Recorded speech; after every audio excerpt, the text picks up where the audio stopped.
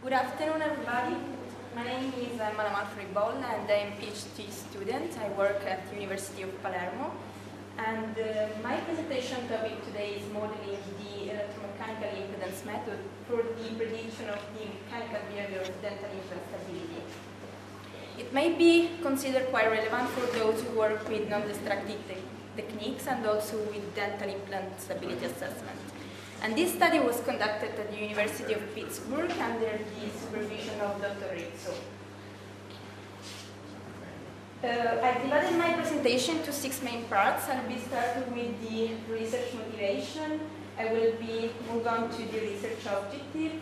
Point 3 deals with the numerical prediction. And after that, the experimental validation of the problem. Actually, this part is not included in the paper, but included in my presentation for the sake of completeness. And at the end, the results and time for questions. We first need to identify the clinical problem and give some definition for those who don't know. A dental implant is an artificial device that is placed in contact to the jawbone in order to restore one or more missing teeth. And our natural system is composed by the natural crown and the natural root. The artificial corresponding system is composed by the dental implant, the abutment, and then the artificial crown.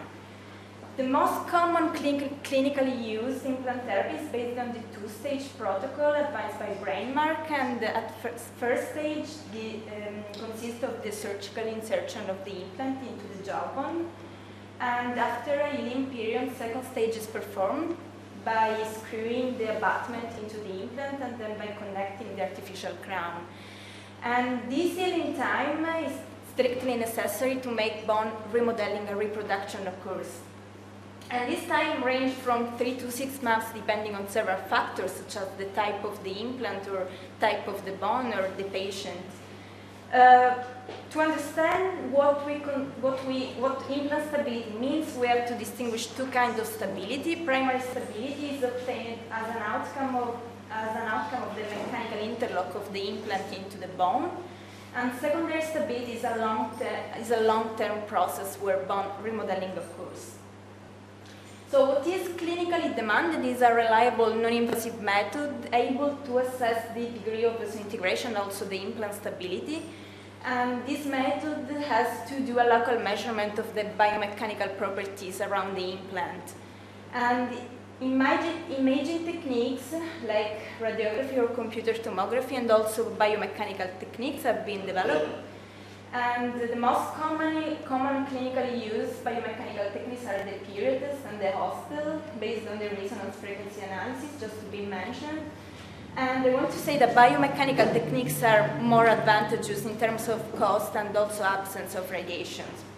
So let's move on our goal, that is to apply the electromechanical impedance technique to assess the degree of disintegration. Actually, this method is generally used in the structural health monitoring of aerospace and mechanical engineering, and its application in biomechanical engineering is rare. The method consists of bonding one piezoelectric transducer to a house structure to be monitored. And when an electric voltage is applied to a transducer, it causes structural excitation to the area close to the transducer. So we basically want to measure the mechanical impedance of the host structure by reading the electrical properties of the transducer, in particular the electrical admittance. The electrical admittance is defined as the ratio of the current flowing through this transducer divided by the external voltage applied. And this is a complex quantity that is composed by a real term that is known as conductance and the imaginary term known as susceptance. It has been proved in literature that the real part of the admittance is more sensitive to any change in the structure. So as you can see in this plot, this is a plot of the conductance signature as a function of the actuation frequency for a piezoelectric transducer bonded to a thin aluminum beam. And the solid and the dashed lines represent the undamaged and damaged case when a hole was created into the beam. And so we can see that the conductance is sensitive to the change in the house structure. And these peaks and valleys actually correspond to the structural modes of vibration of the of structure. So let's move on our numerical study. Before applying our method to our purpose, we start doing some simulation using the finite element software ANSYS. And in this slide, you can see the simulation represented by the free piezoelectric transducer. That means that was considered completely unbounded. And the piezoelectric transducer that you can see here, it was 2 per 2 millimeter per 0.2 millimeter. And we perform a coupled field analysis using a solid 5 element, that is an element basically that has 4 degrees of freedom, the 3 special displacement, and then the voltage. And the degree of freedom of the voltage was coupled on the top and on the bottom surface of the element just to simulate the electrocodes.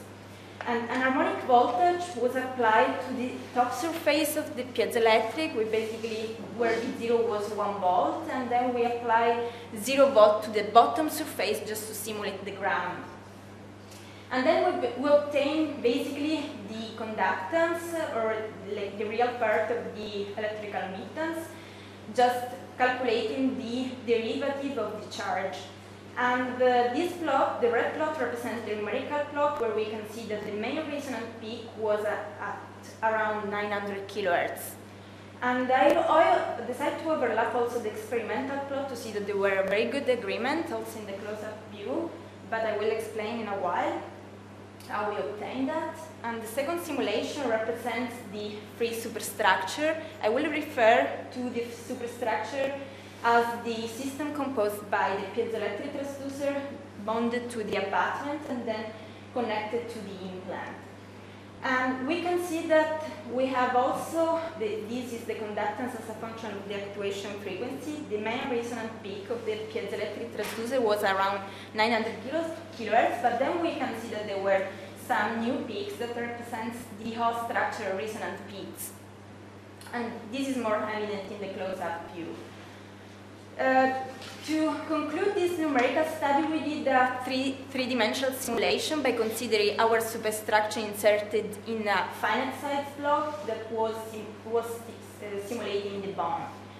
And to simulate the osseointegration process, we assumed the existence of an interfacial tissue. This is this part green, represents this interfacial tissue that was 1.5 millimeter, where the Young modulus was considered variable from 10% to the 100% of the Young modulus of the bone. And these two extreme cases represent the lack of osseointegration, the perfect osseointegration. And as you can see in this main plot, there's no a dramatic change. But then if we see in the close-up view, we can see that there is some change in the behavior of the peak.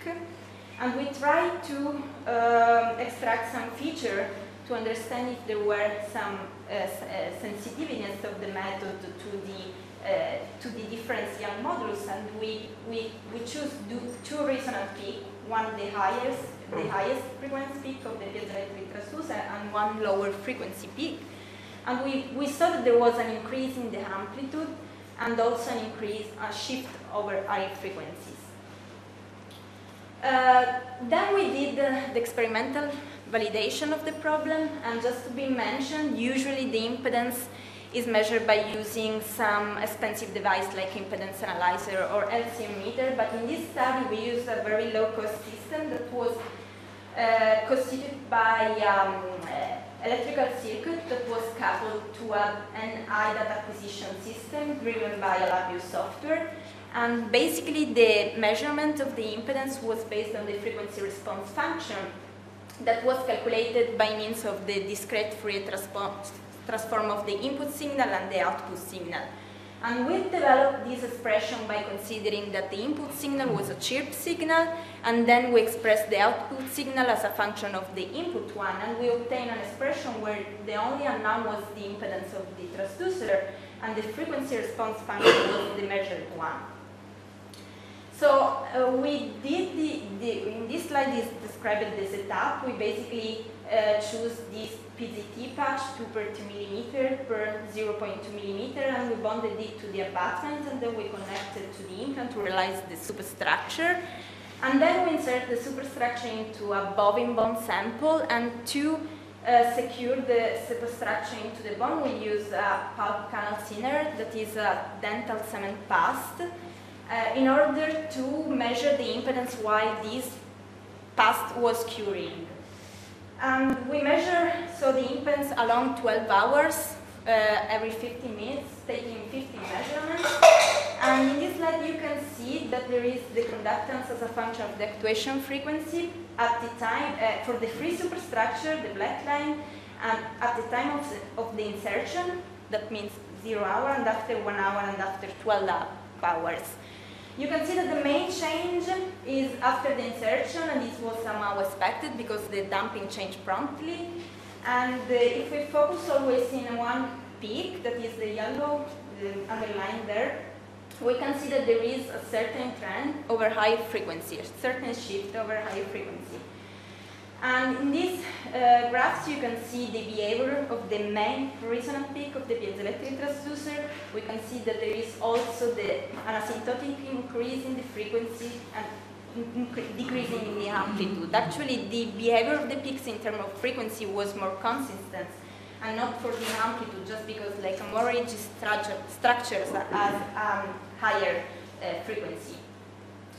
And usually in the EMI techniques, there are some statistical parameters that are used to assess the damage, and we calculate the root mean square deviation, and we found an asymptotic increase. And then, even though it's not possible to do a direct comparison, we put also the numerical just to see that there was also an increase in the amplitude, in the root mean square deviation.